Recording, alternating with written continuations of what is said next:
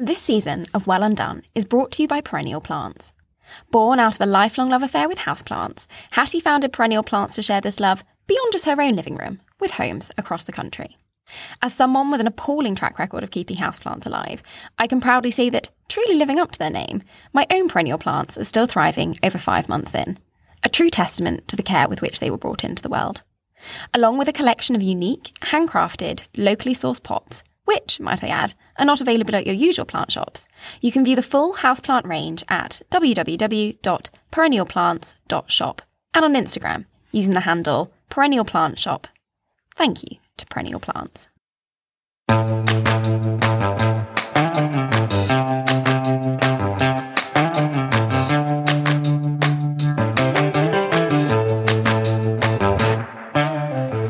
Welcome to Well Undone with Lydia Allaby, the podcast where we discuss body image, mental health, and everything in between. I'm your host, Lydia Allaby, and each week we will hear from a new interviewee about their personal experience of, quite literally, living in their own skin. Because once we understand that we are not alone in experiencing the damaging impact of wellness and diet culture, we can begin to undo it. This week's guest is Imi Leipnick. Part lawyer, part runner, part most efficient human you will ever meet, Imi now lives in the hustle and bustle that is Shoreditch after a childhood gallivanting around Reigate, Surrey. Imi and I met as students shortly after a mirrored move to London to begin our legal postgraduate studies. And my main memory of our first meeting was of simply being bowled over by her glowing enthusiasm for, well, everything. And along with this unbridled enthusiasm, what I quickly learned about Imi was that she was one of the kindest and most open people I had ever met, with an extraordinary ability to accept those around her for exactly who they are, no more, no less. As someone who has journeyed alongside me through life for more years than I can count, I couldn't be more excited to have Imi on the podcast this week. Imi, welcome to Well Undone. Oh, I'm so excited to be here too. I feel like this has been so long in the making and it's so great to see it all finally happening. Yay, thank you so much. As someone who was regularly on the receiving end of, what do you think about this name for the podcast? What do you think about this logo? With impeccable patience, it's only right, really, that you actually get to feature. So, Imi, take me back to the beginning of your story and your relationship with your body. So I think where my relationship with my body probably consciously starts is like for a lot of millennials and particularly millennial women around secondary school. I have before that very happy memories of as a child, I was relatively a tomboy. I loved being outside. I don't remember having conscious thoughts about my body, either positive or negative, until I got to secondary school, really. And I think, as I say, that's probably the same for a lot of girls and women my age. And I remember fond memories of primary school, running around in the playground. Exercise wasn't really a conscious thing. I was very lucky to have access to things like swimming lessons, dabbled in dance lessons, which was very clearly a no quite quickly. Did all those clubs and those sort of things. And that was just in a really great way part of my childhood growing up. And then suddenly I found myself at secondary school and exercise was this much more conscious thing. So we had PE, which was one lesson a week, and then games, which was a double lesson on a different day, and then Saturday sports and things like that as well. And all of a sudden it was this whole other world where my perception was that you were either in or you were out. And so I think it's interesting, Cami spoke a bit about this as well in her episode, where you sort of turn up at 11 and if you can play netball or you happen to be the person who's already had a growth spurt, you are immediately on the netball team. And if you're not, then again, my perception certainly was that you weren't really worth anyone's time. And I think it is really great actually now seeing in the media things like Joe Wicks and the perception of exercise at school changing. But I do think we perhaps went to school, or I went to school at a time where sport was very much split still into those who do and those who don't. And I, whether truly physically or in my own perception, felt very much like someone who didn't, couldn't, shouldn't. And that was very much my identity of my relationship with exercise at school. As you kindly said in your introduction, I am someone who has always had an enthusiasm for things generally. So for me, that just got channeled into something else, which at school was music and drama. And I loved all of that. And I still had a very fulfilled relationship with my hobbies, but those hobbies did not evolve around exercise or feeling good about exercise on my body. I felt that it was something for the other, something for the people who were good at sport, whatever that meant at the time, and that just wasn't me, wouldn't be me. And so what was the point in trying and engaging? And why did you feel, do you think at that time that wasn't you? I don't know. I think it's a really interesting thing, because when I look back now, it's not fair to say that was purely because of the way it was approached at my school. I think part of it was, if I'm honest, I think part of it could have been dealt with a lot better. And I'm sure it is now. This is 15 years ago since I started secondary school. But I think part of it was that, as I say, if you didn't already know all the rules of netball or, which end of a hockey stick to hold, then my perception was that not much effort was going to be put into helping you understand that, even if you were someone with all the enthusiasm I had. But equally, I think on the flip side, I definitely wasn't as self-aware as I am now. And part of it is probably that I talked myself out of it as well. And you don't have the confidence to say, oh, well, hold on a minute, I'd love to get to know more about this. And you don't have the resilience that I would like to think I have now to say, oh gosh, you know what, that first half term was awful and I did drop every ball, but why should I stop going back? Yeah, that's really interesting. Did you have any sense, because I know something that I have read before in some quite interesting books and studies is that there at least was, when we were at school, sometimes a slightly different treatment of girls and boys when it came to sport. And for boys, at least what the studies would show is that regardless of whether they were good or bad, they were forced to do it, and that had many issues with it. The opposing issue being that for girls, if you were good at it, great. But if you weren't, there was no need to encourage you to do it because you were girls. There was no real expectation. Would you identify with that experience? I think I do agree with that to a degree.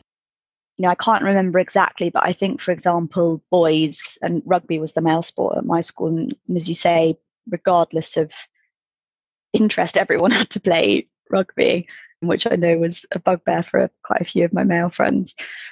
But I think rugby fielded 3 or 4 teams every weekend, regardless of the level, whereas I think netball was an A and a B. I don't think there was a C. And even the B occasionally wasn't on. So yes, I do think that there was probably less encouragement of female sport at secondary school. I do also think part of it, and I'm sure we'll come into this in a bit, but as you know, I took up or retook up playing women's rugby, full contact 15s rugby, when I went to university. And that's something I'd played as a child. Well, not full contact as a child. I played tag rugby as a child. I loved that. Really enjoyed it. That was at the local club. Certainly, it was a real community club. It was a real team feel, even at that age. And then at school, that wasn't an option. And it's not like at that age that I was super into rugby necessarily, but it is that when I turned up to school, the only option for girls was netball and hockey. And, occasionally dabbled in other things like swimming and things like that. But those were the golden ticket sports, If you were good at netball and good at hockey, you were good at life. And taking a slight sidestep, at that point in your life, where obviously you had a much different relationship to exercise than you do now, what would you say your relationship with your body and your body image was? I think relatively ambivalent. It's a tough one because in so many ways that makes me feel really lucky.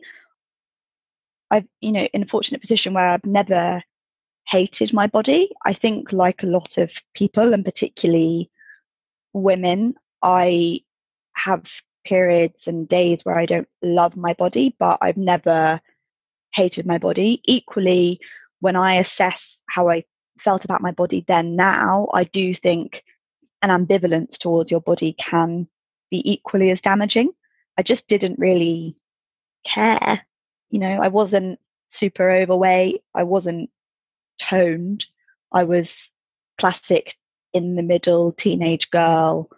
But actually, I realize now, as someone who does really enjoy exercise and do it because I want to and I get a lot from it in so many ways, if I'd had the opportunity to start to feel like this years earlier, I think it would have just helped me in so many ways, and not just in terms of my physical development, but just in terms of my general development in life as well, my confidence in myself. And I think actually now I think back, it is sad that I felt ambivalent about my body at that age. That's an age where I know people always used to say this and you never believed them. And now I'm starting to feel very much in my mid-20s. But at that age, you really can do anything. I was so lucky to be in a body that is able to do things like run and walk and play netball badly. And I wish that I had appreciated that all more at the time. Yeah. So talk me through what happened when you finished school and your experience of starting at university. So I finished school, finishing on a high of very much regularly skiving off games lessons in sixth form. There was a bit of a soft system where you could, by that age, sign in for whatever games activity you wanted. And some of them were sort of squash at the local leisure centre and things like that. But it was very much a write your name on a piece of paper in the sixth form centre and no one will really check where you've gone. So kind of finished on a real anti-exercise high there. I just felt like it wasn't my space. It wasn't worth my time. That was that. I wasn't someone who was sporty. I was someone who was musical and into drama. And that was going to be me. And that was my identity at 18. And then I went to university in Durham. And Durham is a collegiate system. And one of the things they pride themselves on is sport participation at college sport level. So every college, you don't have the opportunity to play sport for the university. You can also play sport at college level. The idea is that that's a level that everyone can be involved with. And that's a really big point on all their open days and propaganda and all of that. And again, while I was looking around and that sort of thing, I just thought, oh, okay, cool, well, won't apply to me. And then I turned up and you have freshers fairs and events and all those sorts of things. And I thought, okay, well, I'll sign up for some college level sports because it'd be a really nice way to meet people. And I love meeting people. I'm generally quite extroverted. I really get so much from meeting new people, trying new things, a lot of energy, always a lot of enthusiasm, even if not the skill level. I thought, great, this is the real time to do it. And so I signed up for college level women's rugby because, as I say, I'd played it when I was way younger. I thought this would be really fun. This is a bit different. It's really interesting that I think very much scarred from my 13-year-old PE days, thought, oh, well, there's no point signing up for the netball team because that'll just be completely not my space and unattainable. Don't know why I have this weird mental thing about netball because I have lots of friends who are netballers and they're all very lovely. Very, very much me and my own skeleton in the closet, my relationship with netball. And so I thought, I'll sign up for women's rugby. That'd be really great. It'll be a bit of fun. Why not? So I started playing college level rugby, really loved it. Great level, real mix of abilities. And then a friend from school who also happened to go to Durham but a different college had started playing university level. And she'd said, oh, come down, it's a really open session, it's really fun. And I thought, oh, well, this may be a step too far. I've just about managed to become involved in college level sport. Why don't we, literally walk before we run here? I said, no, it's really friendly. There's like development sessions and you come down, have a throw around. You're not committing to anything. Why not? I thought, okay, well, come and see what this is about. And this is, good friend from school and I trust her, trust Becky with my life. So I thought, well, she won't force me to do anything I really don't want to do. So I headed down and I absolutely loved it. Long story short, ended up playing rugby for Durham for the 3 years I was there, was super involved with the club. It just completely changed my relationship with exercise. And I think not just my relationship with exercise, but my relationship with myself, my relationship with those around me. I found a real team and a real community where I realized that exercise wasn't just about pushing your body until you were the best or until you felt unwell. It was about your physical health, your mental health, being part of a team, building a community. And I think what was a real revelation for me there was that as someone who has always been a bit of a perfectionist, which is sometimes a positive thing and sometimes a negative thing, I found that I really wasn't that great. I was okay. I was a very average rugby player, but I still loved it and I still wanted to go every time and I still felt part of a community and I didn't feel any lesser because of that. And I was playing with people who had never played to people who played for England, some of whom were my best friends, and there wasn't any judgment around any of that. We were all just a group of girls enjoying the same sport, having fun, being part of the same community. And it was just absolutely a revelation for me. And it was something I could give back to as well. You know, we all have our strengths, and I was never going to be the best player, but I was able to get involved in the club community. You know, I led the club along with Sophie, my best friend, in third year. And all of that just opened so many doors for me and really changed my relationship with my body, with exercise, with myself and my confidence. You know, we're very lucky at Durham that if you were a university sports club president, you could go on leadership coaching programs and that kind of thing, which really started to set me up for post-university life as well. It just opened all these doors, not just around, okay, can I now run around a pitch for a 40-minute half, which I could and could not have done before, but just completely changed my relationship with myself and those around me as well. And when you say as part of that, it changed your relationship with your body, unpack that a little bit. It was really cool to see over time what my body could do. I think before at school, there had been, and I think a few of your other podcast attendees have touched on this as well, but I think there had always been a perception that the main benefit of exercise was being skinny. And that's just totally not what playing rugby is about. I'd like to think with all sports, but particularly for me as someone who played rugby is not about a body type. And actually the joy of rugby, both the men and the women's game, is that there is such a range of body types in the sport as well. And there really is a place for everyone. And it was just really cool to see across strength and cardio how my body changed and what it could start to do. And what's interesting is, you know, I look at pictures of me 10 years ago and aesthetically, it's probably not that different. And I am someone who in my lifetime, my weight has never really strayed too far within a given range. You know, sometimes a bit lower, sometimes a bit higher, but I've always been within a set range. But my body has looked in the mirror very, very different. And an example of that is by the time we got to third year, training or playing 5-6 times a week, we had strength and conditioning sessions. What was really cool is at the same time, more money was being pumped into the women's rugby program. We were really successful. We were getting a lot more support from the university and from other programs and funding and things like that, which was great to see as well. So we started having, for example, strength and conditioning sessions. And it's really cool to be able to go into a strength and conditioning gym. So like a normal gym, but just the weight section rather than the cardio machines as well, which the first time I went in definitely didn't feel like the right space for me. I was a little bit scared, but so was everyone else around me because loads of us had never been anywhere like that before. And we had great strength and conditioning coaches who would say, right, here's a bar. This is how much a bar weighs. Here's what you want to do for this exercise. We got really taught about our form. You had access to all this incredible training as a beginner to that area. And something so cool about seeing that your skills tangibly improve. So I think the first time we went in, I remember a session where we were being taught how to do overhead press and I couldn't lift the bar. I honestly couldn't lift the bar above my head. And so you used a half bar instead. And then it was just really cool just seeing week on week, you know, and then 2 weeks later I could lift the bar. And then 2 weeks later I could lift the bar with some little weights on each side. And then it just went up each week and it was really cool to see. And my body was physically changing a bit as well. And I'd be lying if I said it wasn't nice to also see an aesthetic benefit. But what was really cool was seeing how my ability changed each week. And the same with my running as well. You know, I think when I first started in first year, or certainly after coming back after every summer as well to a new term for pre-season, I, you know, huff and puff my way around the pitch and then getting to a point where you can play an 80-minute game and, you know, you're exhausted at the end of it because you've thrown everything into it, but you've done it.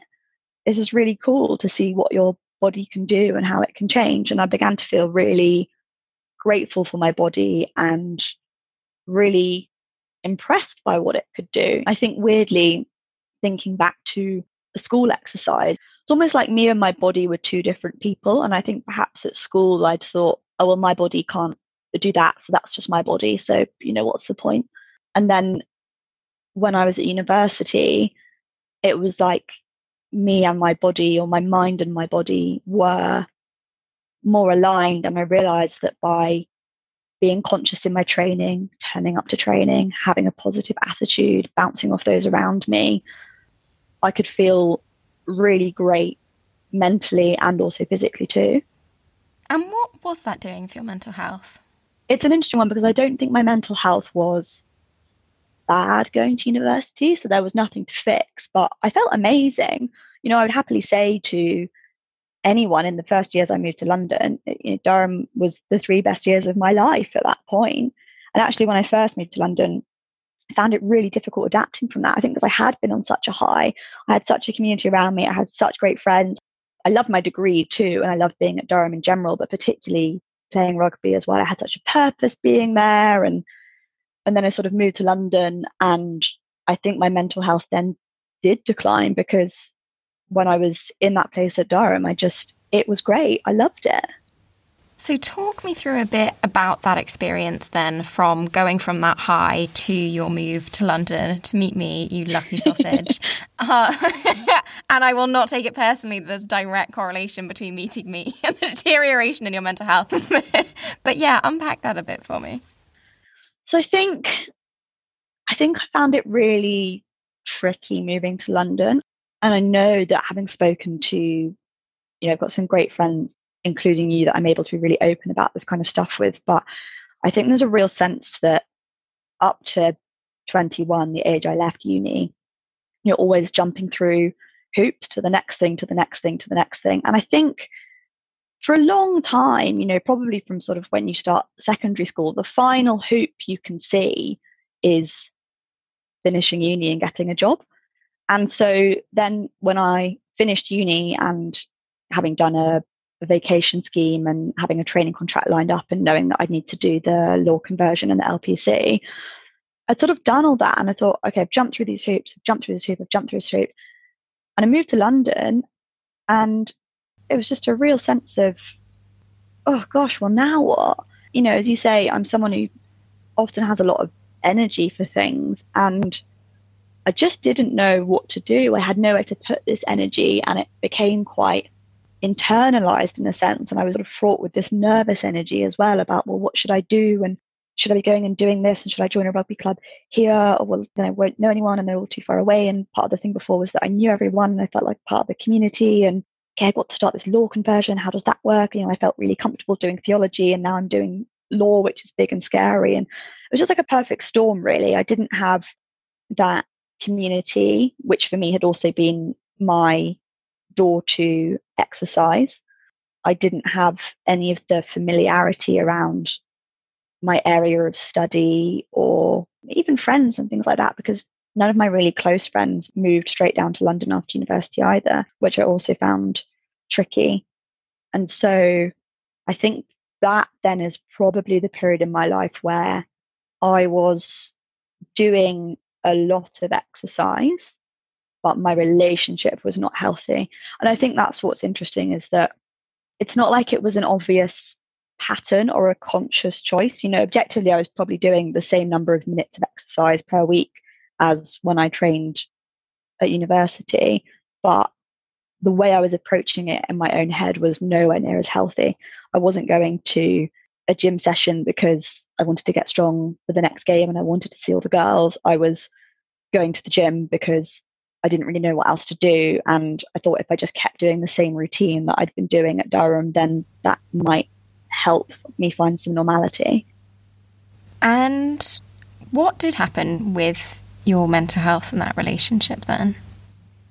I think it just sort of plateaued. There wasn't some big moment of revelation, but I just sort of got more used to London life, and not to be cliched, but time was a bit of a healer. I felt more settled. Everything started to feel more normal. That's also the time that I took up running. So my first ever half marathon, which was with you, which I will remember forever, was a real challenge for me because, I'd played rugby, but I'd never been a runner. And I think this is a really interesting thing as well, which I'd like to talk a bit more about. So sort of sign up for this half marathon as a challenge. I picked a half marathon as a distance that was a challenge but achievable, or in my head at least, and trained for that. Probably, I know now compared to how I train now, slightly too obsessively. I wasn't being fair to myself. If something was on the plan, I was going to do it regardless of whether or not I felt like doing it. I didn't have the understanding that it's okay to have a rest day that isn't a planned rest day if you feel rubbish. I was very militant with my training. It was, looking back, definitely a bit of a control thing. What do you think you were controlling? Well, it was something I had control over. I think where I felt like in other areas of my life, I didn't have control anymore because things were new and scary and different, and it was new friends and a new course and a new part-time job and all of that. And this was something that I could control. If my plan says I'm going to get up on Tuesday morning and run for half an hour, then yes, I will. And I have done that, and tick to me, So I kind of trained for that, and we did that together. And I remember doing that and having really mixed feelings when I finished, because I felt so proud of myself. I'd done it. I'd never done anything like that before. I'd never done any timed run before, ever. I was the person who would hide in the changing rooms when we had to run 1500 at school. I used to be slightly asthmatic, but probably clung to that in a way that was an insult to asthma. I'm like, oh no, I can't run, I'm asthmatic, which I am. But that wasn't the reason I wasn't running. So I remember having mixed feelings finishing that half, being so proud of myself. I'd never thought of myself as someone who could do something like that. I was so pleased I'd done that, but still not feeling like it was enough, and almost immediately thinking, right, what's next? What's next? Should I do another run next, or should I do this, or what should I do with that? And I think at the time that's quite easy to justify as, now I'm sporty and now I'm a runner, I'm an achiever, and obviously the natural thing would be to do the same again but faster. And looking back, that wasn't super healthy either. And I think that is the symptom of the fact that I was sort of throwing all my energy into this new thing that I'd found that I could do and my body could do. And I was doing it not because I enjoyed it necessarily, but because it was something to do. Was there at that point, do you think, any achievement aspect of it? I know something I've spoken about with other people, and something I've really struggled with in some ways with competing is just needing to be really good at things just because. And was that ever something that you thought about or had a slight battle with, or really for you was it just something to have control over? I don't think there was too much of a competition element. I think that is probably something from rugby that has and will hopefully stay with me forever, is that frankly most people, everyone apart from two people, is going to be someone who's not the best and not the worst. And that's okay. And I actually think, particularly for my relationship with running, I have only ever been my own competition, and I think that I'm kind of okay with. I think certainly for that first half marathon and that first running event for me, I had a goal in mind and I reached that goal and I was happy about that. But you have to also recognize that, particularly with a sport like running, you can keep making marginal gains, but unless you're an elite athlete, you're not going to get faster forever. I then after that started to learn to enjoy it for what it was. As time went on in London and I became happier and more settled and, had good friends around me and flatmates who would go running with me and things like that as well, it became more enjoyable. It became something I wasn't doing just because I'd said I was going to do it. So I did it. It became something I wanted to do. It became something very sociable. I know me and you used to run together and we both lived in Stratford, and I used to run with other friends who live around the area or run to work with people.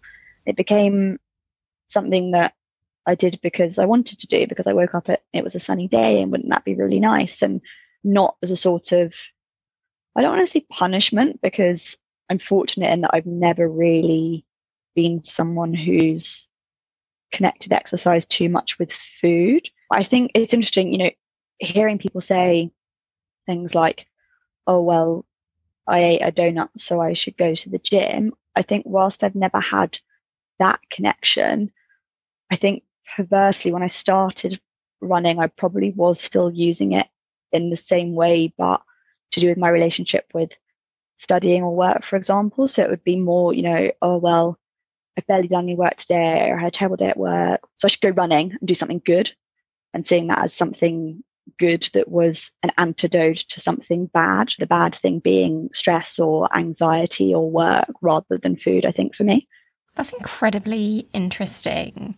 Do you have any sense of where that messaging of good came from for you? I think it's a funny one, because I do believe that exercise is good, and particularly the relationship I have with exercise now, I feel very lucky to be in somewhere where I have a very healthy relationship with exercise and with my body and with myself.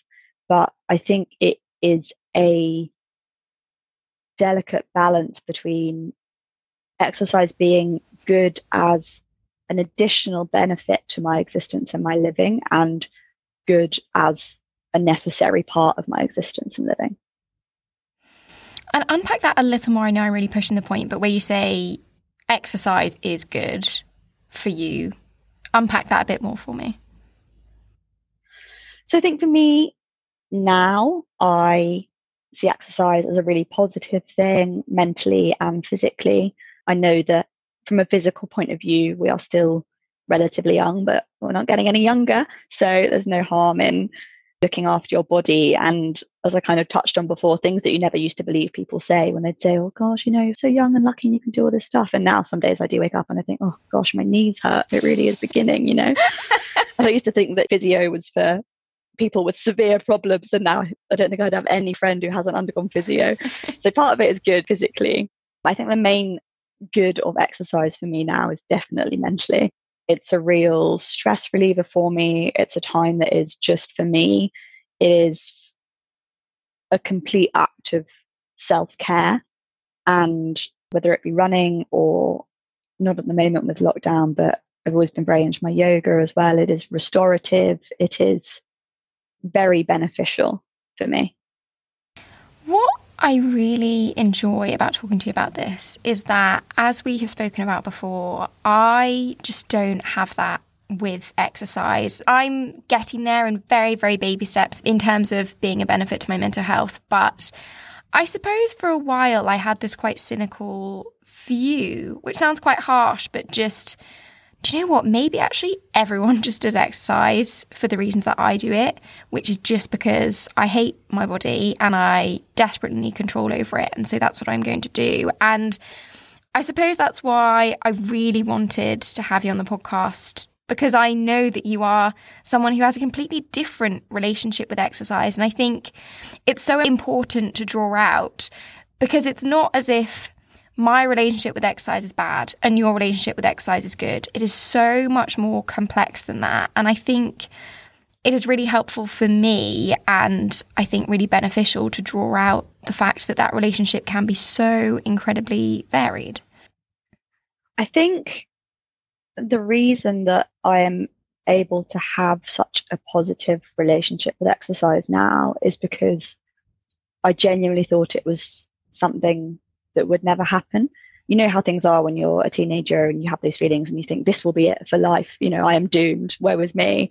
And I just genuinely, honestly, 16, 17, 18, I wasn't sporty. I didn't exercise, and that was that. And, if you ask my friends who I went to school with, who I'm still friends with now, they think it's absolutely hilarious that I now, enjoy running at the weekend and will go out and do that for fun.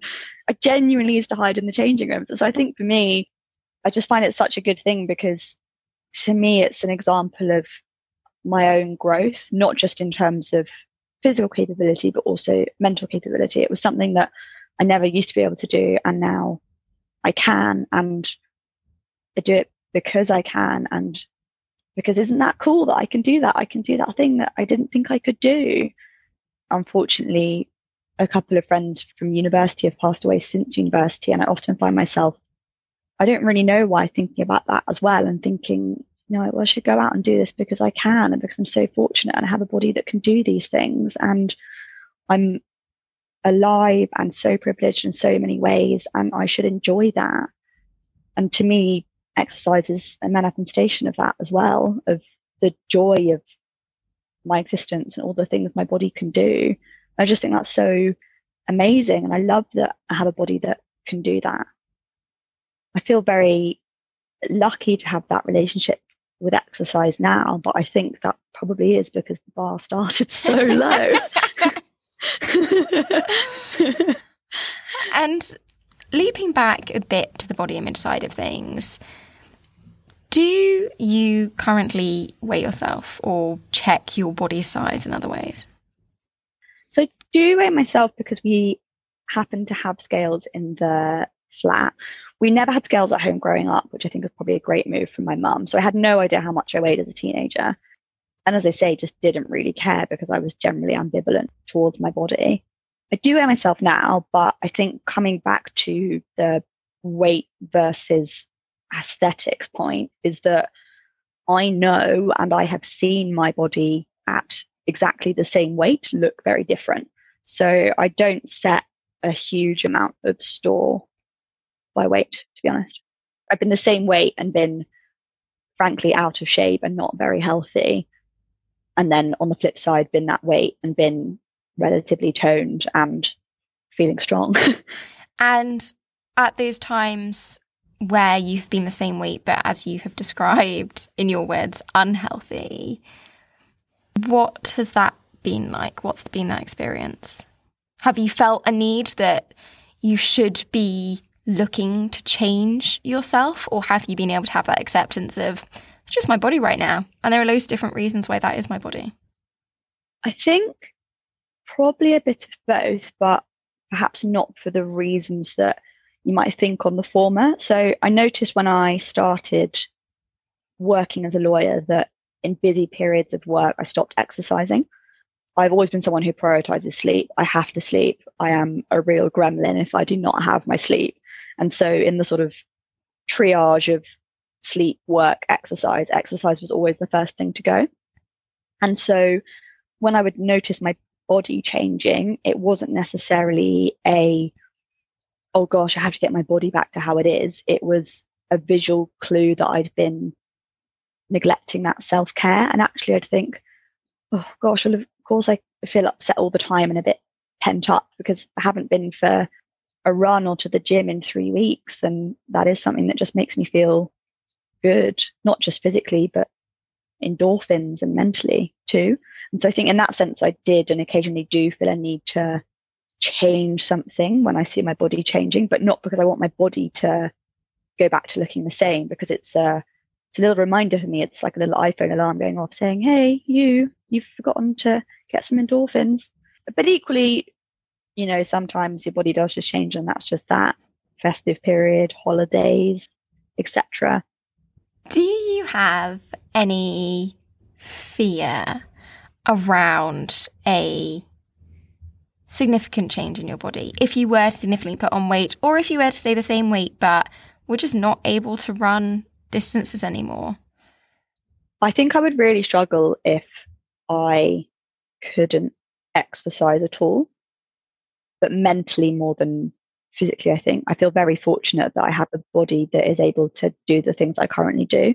I've had small periods of classic running injuries or rugby injuries and things like that, and been out for maybe 6 weeks, 8 weeks before, and have found it difficult because I felt like I haven't had a mental outlet at that time. I've never been too worried about my body in those periods because I feel quite good at acknowledging that once I get back, everything will change again. But I think if I was to have a sort of an existence where I couldn't do that ever again, I would struggle. Mm-hmm. And what about food? Talk to me a bit about your relationship with food. I love food. I knew that was coming. I love food. I love going out for food. I love cooking food. I love watching programs about cooking food. I love listening to podcasts about food. I love reading restaurant reviews. I love it. Well, that was quick. Tell me a bit just about where you are now with exercise, because there are a lot of demands on your time, and that's not easy. So where I am now with exercise feels like quite a good place. I do have to keep myself in check sometimes still. So when lockdown hit and gyms closed, I missed the gym a lot at first because that's something that's always been quite consistent for me as well. And then I had a friend from school who I had on social media still, and he'd got really into his running, and he had a running coach, and he was always very sporty. And I thought, oh gosh, well, that's something that only people who are really into running would do. And then I sort of messaged him and I said, well, gyms have closed. Tell me a bit more about this running coaching you're doing. How does that work? And obviously we're in an age where there's a lot more online exercise and everyone was doing Dig Me at Home and all of that. And kind of explained how it worked. I thought, okay, well, I'll try that. So I had a call with the people who now help me with my running, who are absolutely great. And I told them a bit of this story, to be honest, and said, look, I'm someone who used to hate exercise. I now quite enjoy it. Gyms have shut. You know, I'm fortunate enough to be in a financial position where I'd like to put that gym money towards something else. Want to have a go at really improving my running a bit more. You know, let's go. And I had to really have a conversation with myself about that, about why I was doing that 13-year-old thing again of saying, well, are you sure you need to do this? Because that's probably for any people who are really good at running, and talking myself out of it and thinking, oh, that'd be really expensive, so it's a waste of money. And then, you know, you realize that different people value different things. Different people spend money on different things. It's an investment in my health. It's something I'm fortunate enough to be in a position to be able to do. So why should I not do that? Why should I talk myself out of that?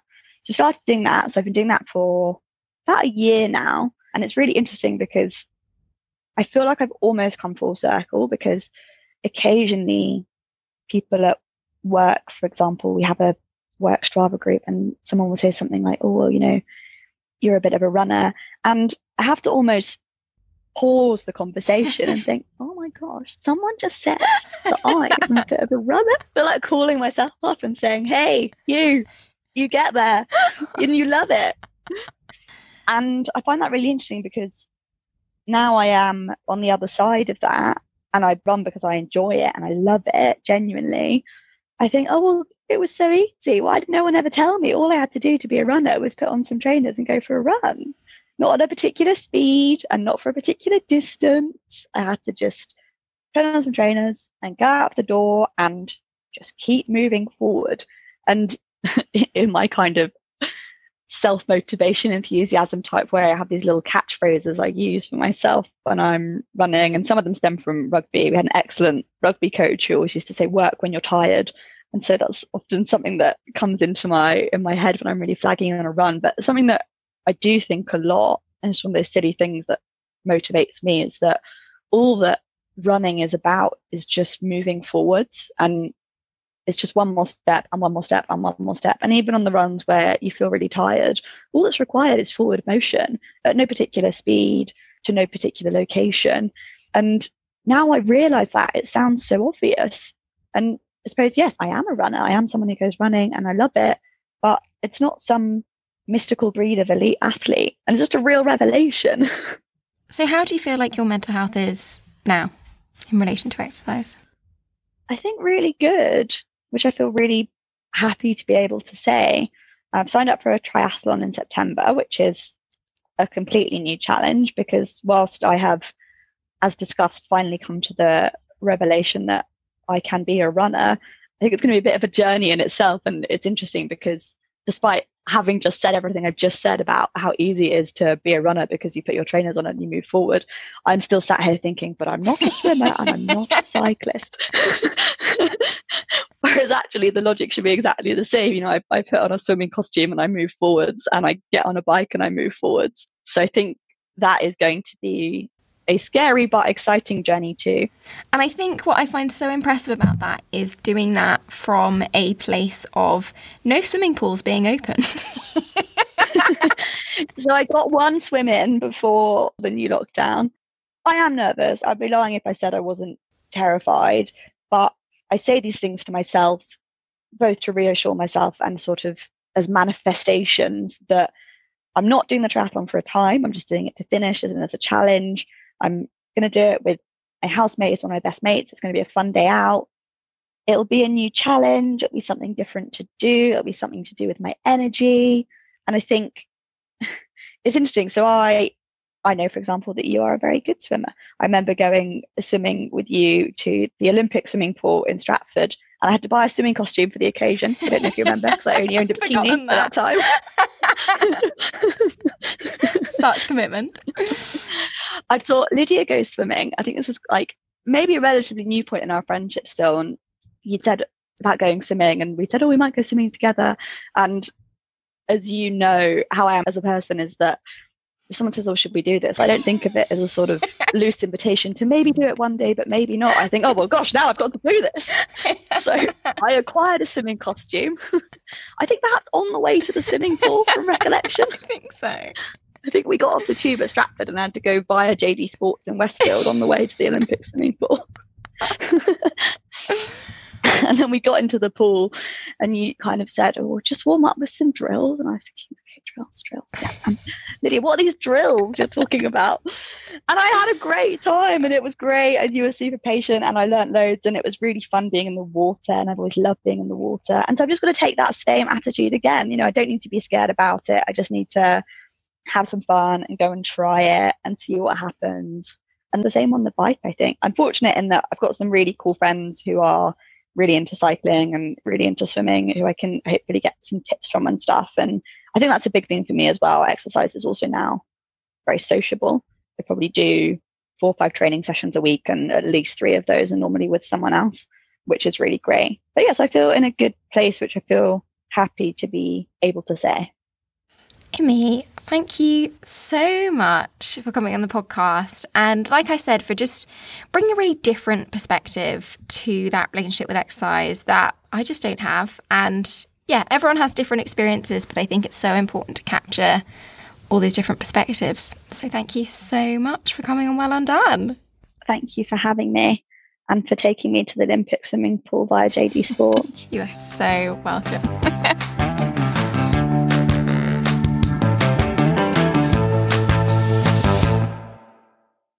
If you enjoyed this episode, I would so appreciate it if you could rate, review and subscribe wherever it is that you listen to your podcasts so that other people just like us can hear about the conversations we're having. Thank you so much for listening, and thanks again to this season's sponsor, Perennial Plants. A reminder that you can view the full beautiful houseplant and plant pot range at www.perennialplants.shop and on Instagram using the handle Perennial Plants Shop.